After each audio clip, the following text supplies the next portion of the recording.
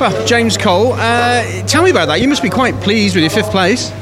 Given that in the first race we qualified 26th to finish in the points in all 3 races, and I'm a bit disappointed that obviously we couldn't convert more from the pole, but given the bulletin that went out just before race 3 talking about our boost adjustment for the Subarus, there's only so much that we can do.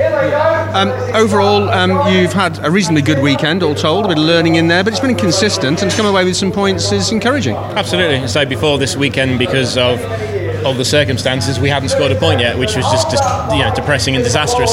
So to come away with 3 and 2 very strong points finishes is we just got to do this every race now. It's a good start to the second half of the season.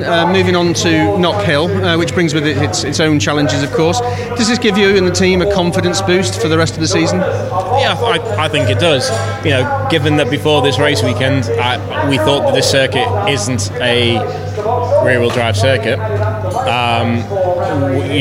Knock Hill absolutely is. So that goes in our favour. I just see it as a mini Croft. So we know how good the cars are in Croft. So we've got to convert that into some good results for Knock Hill. And how much of the development that you've done in the past 7 weeks in the time off have you realised this weekend that's given you some really good pointers for setup for Knock Hill? So the setup of this car's good. Ash shows this car's good. Last year Jason and Colin showed this car's good.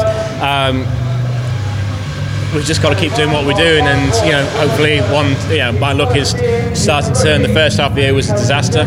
Today was a good day, so we just got to keep converting, and eventually top 10s will turn into top 5s like it just did, and top 5s will eventually turn into wins. Well done, James. Thank you. Cheers.